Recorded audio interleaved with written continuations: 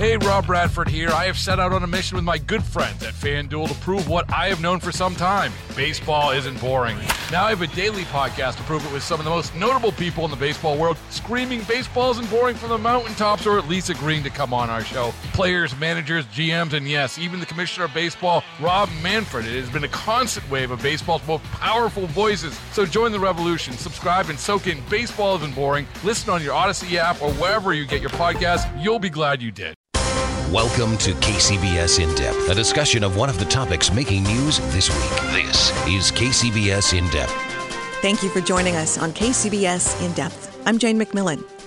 Well, we've just closed out another week of gun violence in this country with the attack on congressional members in Virginia and right here at home with the San Francisco UPS workplace shooting.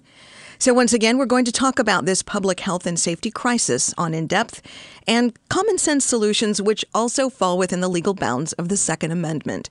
My guest is Robin Thomas, the executive director of the Law Center to Prevent Gun Violence, which last year merged with the group Americans for Responsible Solutions.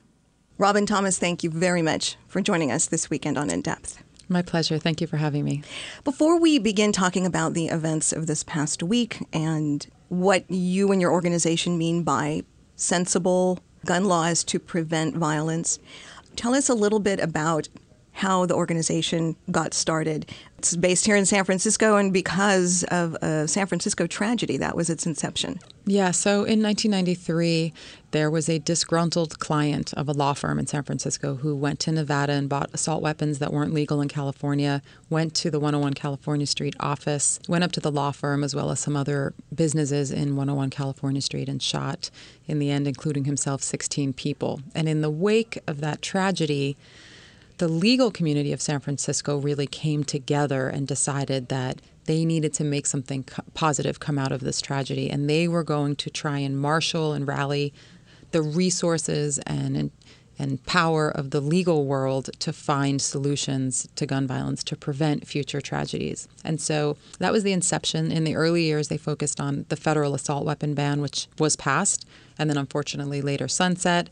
And then we switched to focusing more on state law because that seems to be where there's a lot more opportunity, particularly of late. California has always been our focal point because we're here and because there's good political will and we have a huge population with a complex gun problem. And we've been incredibly successful here in California, getting about 60 new laws passed, including Prop 63, which we can talk about a bit later, which was just passed in November by the voters.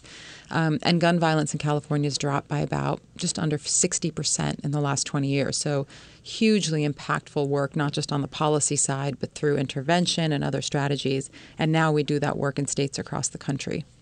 In your mission statement, you talk about that there is a way to balance the protections of the Second Amendment for those who are concerned about their right to bear arms with the prevention of gun violence, with common sense safety laws. And on your website it says, and we know how to do it. So there are certainly people listening who are concerned about any encroachment on what they perceive to be their Second Amendment right, as the Supreme Court in 2008 interpreted Heller that said, yes, you don't have to be part of a military group to own a personal weapon, that an individual can have one and use one for self-defense and other non-military related purposes. So having said all that, if you know how to, and if we as a law-abiding society know how to protect Second Amendment rights, yet curb gun violence, what is that answer? I mean, it's such a fascinating conversation to base it around the Second Amendment, what it does mean and do and what it doesn't. I mean, I'm a constitutional lawyer at my core, so I find the fact that we are in a very new area of constitutional jurisprudence is fascinating because most of our constitutional rights, of our civil liberties defined under the Bill of Rights, have been fleshed out by the Supreme Court for centuries. And the Second Amendment really has only become an area of active litigation and jurisprudence in the last 10 years. So you have this really new area. Now, I believe in 2008, the Supreme Court actually overturned precedent, which did in the past hold that those rights to keep and bear arms, were related to a well-regulated militia. But in 2008, the court said, no, you have an individual right, but it was very limited to have a gun in your home for self-defense.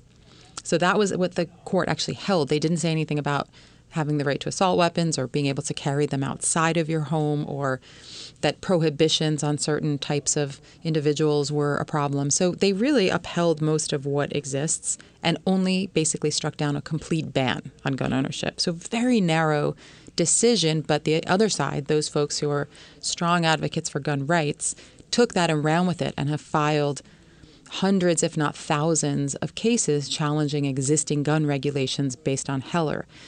From my perspective, it's been a waste of time. About 95% of those decisions have upheld existing regulations, minus a few outliers. And it wastes a lot of resources, and it makes it very difficult to implement the kinds of solutions we're talking about. But back to your original question, which is how do we balance the two? You now, for sure, there will never be confiscation of firearms in this country unless we have a constitutional amendment, which is practically impossible, particularly on this issue. The Supreme Court changes dramatically and completely overrules their decision in Heller, which is very unusual. No one's taking your guns away. You have the right to those guns. But, or I should say, and that doesn't mean we can't be really intelligent, thoughtful, and figure out ways to reduce unnecessary gun violence. Now, gun violence in America is a very complicated problem. We have about 115,000 shootings last year. And those break down into suicides, homicides, unintentional shootings. And then even within homicides, you have domestic violence. You have urban gun violence, which is a sort of a different set of issues. In the case of what happened yesterday, you have workplace violence. In one instance, it was possibly some mental health issues. We don't really know yet. Certainly some domestic violence issues. So you have to start by being willing to break down gun violence, peel it back a little into the types of gun violence. And then based on what you want to talk about, the solutions for each issue are different. So for suicide, it has to do with safe storage around depressed people or teenagers. It might have to do with making it a little more sophisticated how we evaluate mental health and gun ownership, not the system we have now, which isn't nuanced or well-designed to protect those in crisis. So there's all these types of policies and solutions. Some of them are laws and some are not. In the case of urban gun violence, I believe that the intervention strategies that are being used in places like Richmond, California, and Oakland and elsewhere are very, very impactful.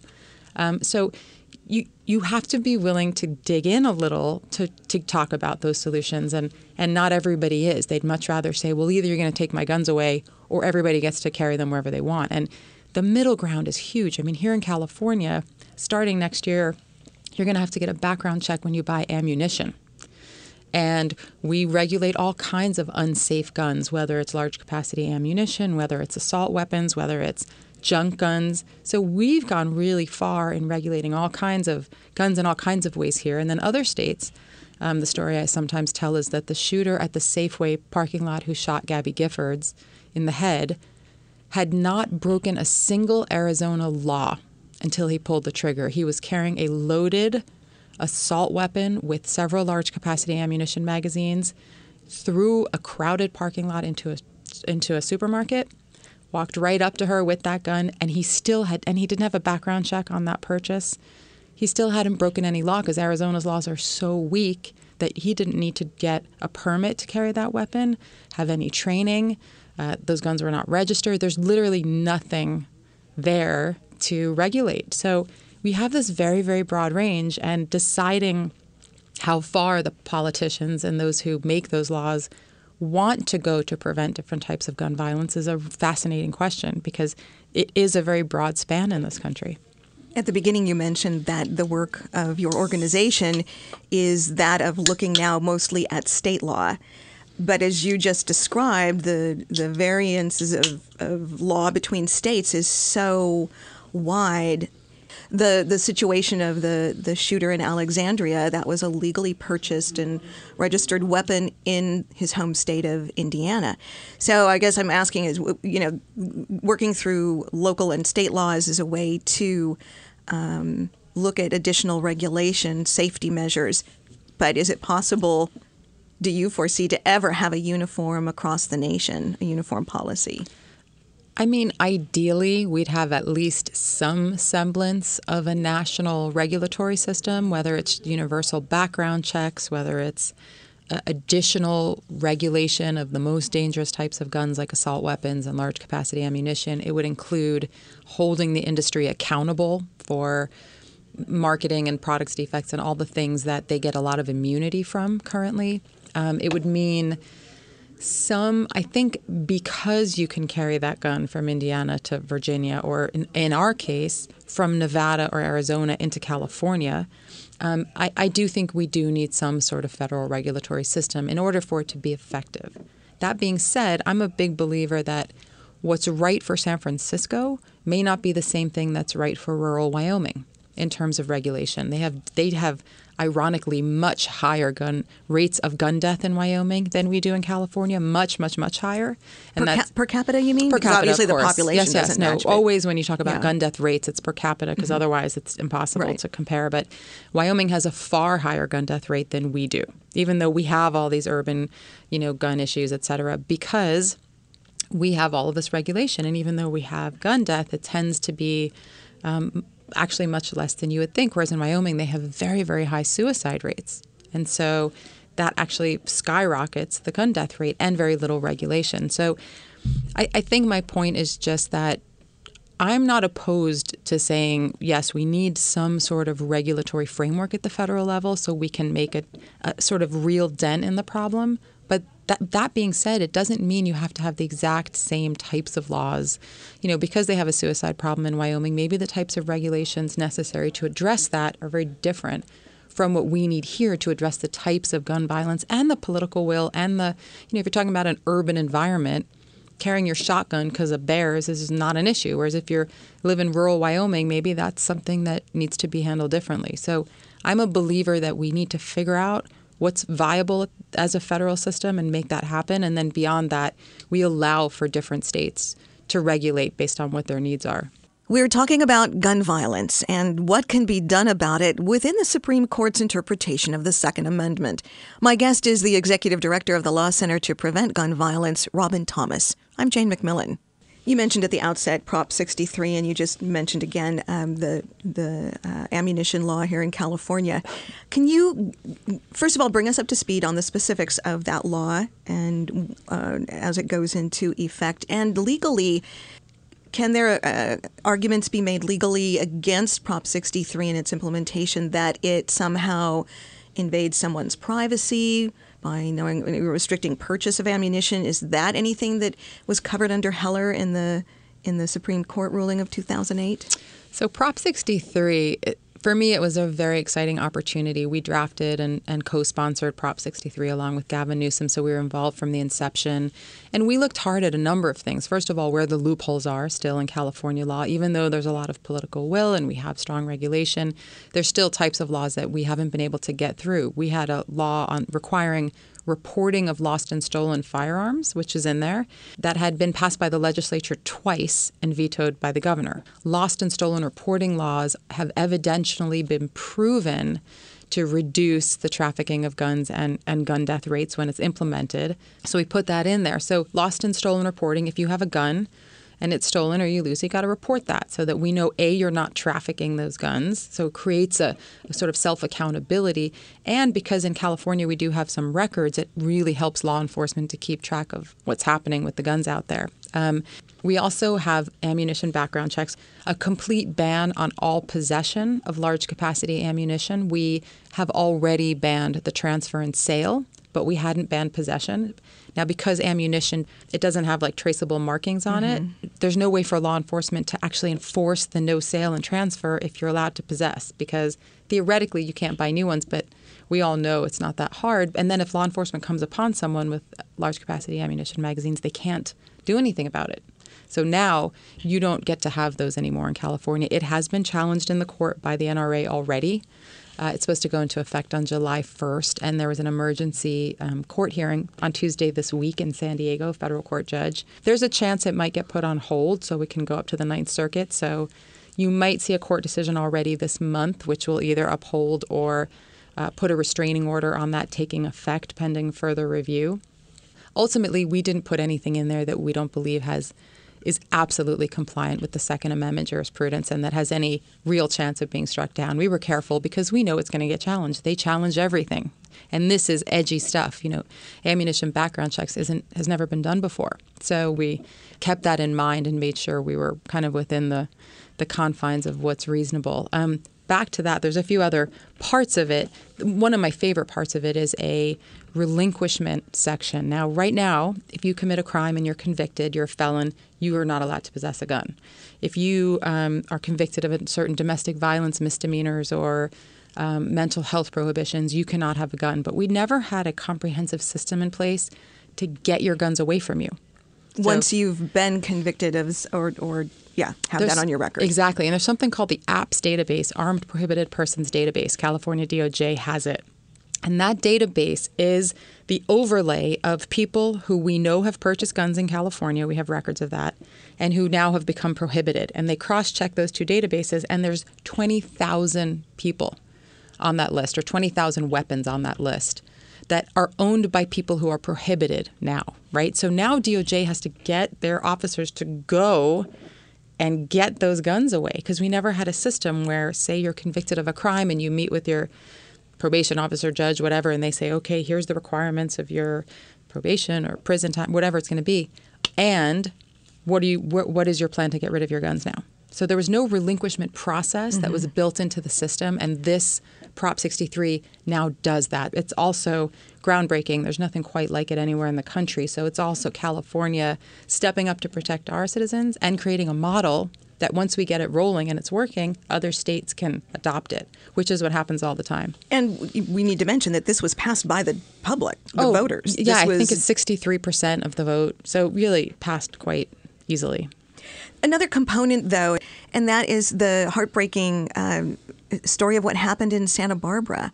This young man with mental illness, the parents knew he was at risk, called police to let them know that he had guns, that he was at risk, but there was no legal mechanism in place to take guns away from someone when another family member or is reported to be disturbed. We have one now. We actually passed it the year after the Alta Vista UCSB shooting. In California here, it's called a GVRO, Gun Violence Restraining Order, and it allows family members or law enforcement to petition for a temporary removal of someone's guns when they're in a time of crisis. And then they have a hearing within a very short period of time, because it is a constitutional right, in order to either challenge that assessment and get the guns back, or they can let it stand if they agree that they shouldn't have those guns. And GVROs, they have a different name now. It was put on the ballot in Washington State this past year. They called it an ERPO, Extreme Risk Protective Order. And it passed in Washington. And now it's been introduced in about 20 states, because there's a shooting. And I always get the question right after the shooting, well, what could have been done to prevent this? Right? And in a lot of instances, that's a hard question to answer, because these are complex problems. But in the case of UCSB, there was a very clear answer, which is a GVRO would have prevented this. His parents knew. Right. Police went there.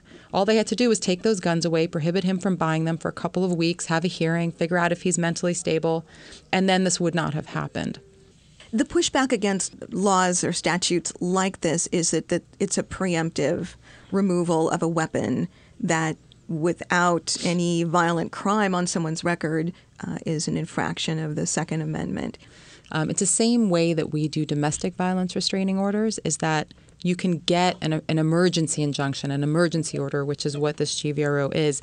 It has to be very short, and you have to have the opportunity for a full hearing on your rights. So there has to be due process to protect that constitutional right. You can't just take someone's guns away for as long as you want. So I believe in the California statutes, it's 21 days. You have to have a hearing within 21 days in order for it to stand. That's the maximum amount of time, and that's about as fast as our courts can handle it.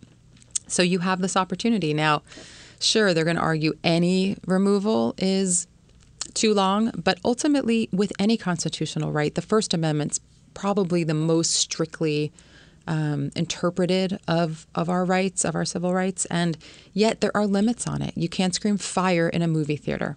You can't lie about someone and hurt them even though it's your speech. There are limits. Your rights end, in some senses, where mine begin. Same thing with the Second Amendment. You have the right. The Supreme Court is the only one who really gets to tell us what is the construct of that right. It's one of my frustrations that there's 5,000 pundits out there telling you what your Second Amendment right is and they're going to abuse it. No, the Supreme Court is going to tell us what your Second Amendment right is, and we're going to follow that. Because if anything, we believe in our system and our courts, and even we might not agree with them, but we follow them. Is removal for 21 days an issue? Of course. That's why we make sure you get a quick hearing. That's why it only is intended to be used in times of extreme crisis. And it can only be, at this point at least, used by law enforcement or family members. So we're really restricting it. We're not saying your neighbor can do it or your best friend or your, pissed off ex-girlfriend. Like, this is a limited situation intended really and it's not, frankly, part of it's to protect others. And a big part of it's to protect the person. And almost all of these incidences of mass shootings, the shooter ends up dead as well. And so, obviously all of those lives we would rather have saved. And sometimes taking someone's guns away is about that. And sometimes it's about they present a risk to themselves more often than not. If you're just tuning into KCBS In Depth, we are discussing gun violence and what can be done about it within the legal bounds of the Second Amendment. My guest is Robin Thomas, Executive Director of the Law Center to Prevent Gun Violence. I'm Jane McMillan. On this program, we have talked about this topic many times, but we're talking about it now because we, in the past few days, have just experienced yet another mass shooting, both here in San Francisco at home and also in Alexandria. And you also, at the beginning, talked about different groups who are impacted by these types of shootings and connections between shooters and workplace violence and domestic violence. And what do we know about workplace shootings? There's a lot of them. And this is something that I think is getting more traction that we need to understand better. A lot of mass shootings tend to be workplace shootings for a variety of reasons. And, whether it's because this is where people spend most of their time and have most of their relationships and most of their problems and whatever. This tends to be domestic violence and workplace violence are two huge parts of the problem. So, one of the things that we look at, for example, is concealed carry. So you have all these people who can get permits. It came up in the Virginia shooting because he did have a concealed carry permit. Even though the other side argues we need more guns, theoretically, that would enable people like that to take their guns everywhere. It's a bill that's pending in Washington. But the idea that you should be able to carry guns anywhere, including into your workplace or into schools, without those workplaces or schools having the right to say we don't want guns here is part of this debate as well.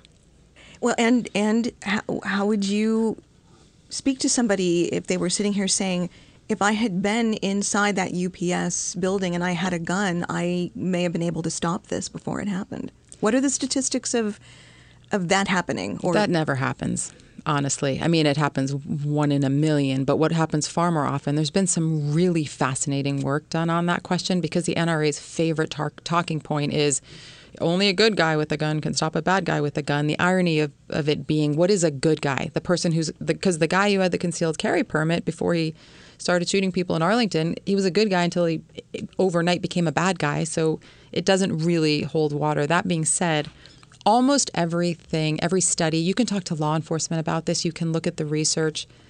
It just doesn't happen that way. In Tucson, there was a man inside the Safeway that had a concealed weapon.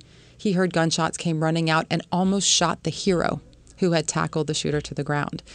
There was a man who had a gun, one of the recent school shootings, maybe San Bernardino, former military who had a concealed weapon. And he said, there's no way I was going out there because the SWAT team would probably think I was the shooter and shoot me. So there's people who had loaded weapons in Aurora. There's 2020, if you ever have a minute, did a study where they armed all these students, taught them how to shoot, put them in a classroom and told them someone was going to come in the middle and that they should do that. They should get the bad guy. Not one student in that classroom got the bad guy. What they did get was shot themselves by the bad guy, shot themselves with the gun, and shot each other. Not one of them. And they knew, they were trained They all had guns and they knew someone was coming, and still not one of them shot him. So, I mean, law enforcement is effective, and they hit their target in crisis situations 1 out of 4 times. So if you're not trained and you don't handle crisis well and you're not handling guns every day, is it really viable that these are life is not a movie and it's not a video game. Unfortunately, it's a fantasy. It's not the way things happen in reality.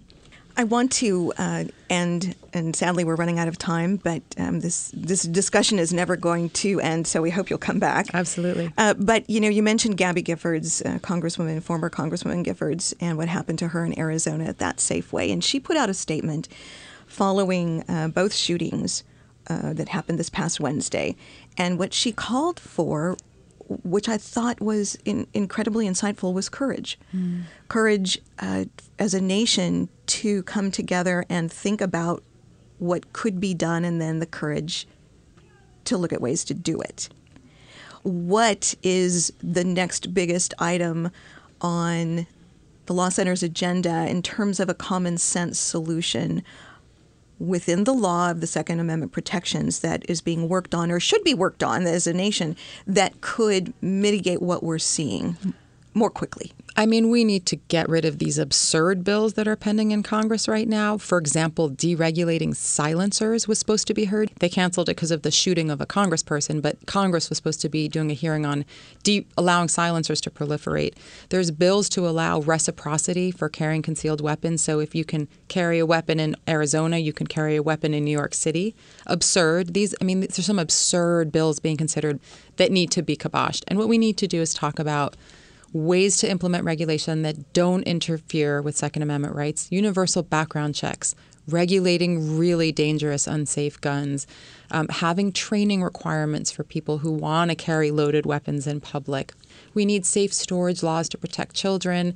We need to get guns out of the hands of people who shouldn't have them, so we need relinquishment. We need to look seriously at domestic violence and how we can improve. That's a huge part of the problem, improve those regulations. I mean, I think what we need is an intelligent conversation about the simplest, most straightforward ways to address various aspects of gun violence that don't infringe on your, individual law-abiding right to have a gun in your home for self-defense. And there's so much that we can do. I mean, in California, we have 100 good laws. They've all been upheld by the courts. And everyone who wants, we have got millions and millions and millions and millions of privately held guns in California, and that's okay, because we have a system where we're doing our best to make sure we have the minimum amount of collateral damage from all of those guns. So I think what Gabby's referring to, and we wholeheartedly support, she's actually our partner organization, is let's stop taking sides. This isn't about I like guns and you hate guns, or I want to take your guns and I don't understand guns. Let's talk about what it means to have private gun ownership in the U.S. in a way that reduces some of this collateral damage that is just, it's tearing us apart. There were 117,000 shootings last year in the U.S. People shot with guns, 117,000. That's one person every 5 minutes, 300 every single day in this country. And if we're not having a conversation about what to do about that, it's on us as a country that this is the case. So let's start somewhere would be my deepest hope. Robin Thomas, thank you very much for your time today. Thanks for having me. My guest on KCBS today has been Robin Thomas, the Executive Director of the Law Center to Prevent Gun Violence, based in San Francisco. Thank you for tuning in. I'm Jane McMillan. You've just heard KCBS In Depth, a news interview program, Sundays at 8:30 a.m. and 8:30 p.m. And now available for download at kcbs.com. For all news 740 and FM 106.9, KCBS.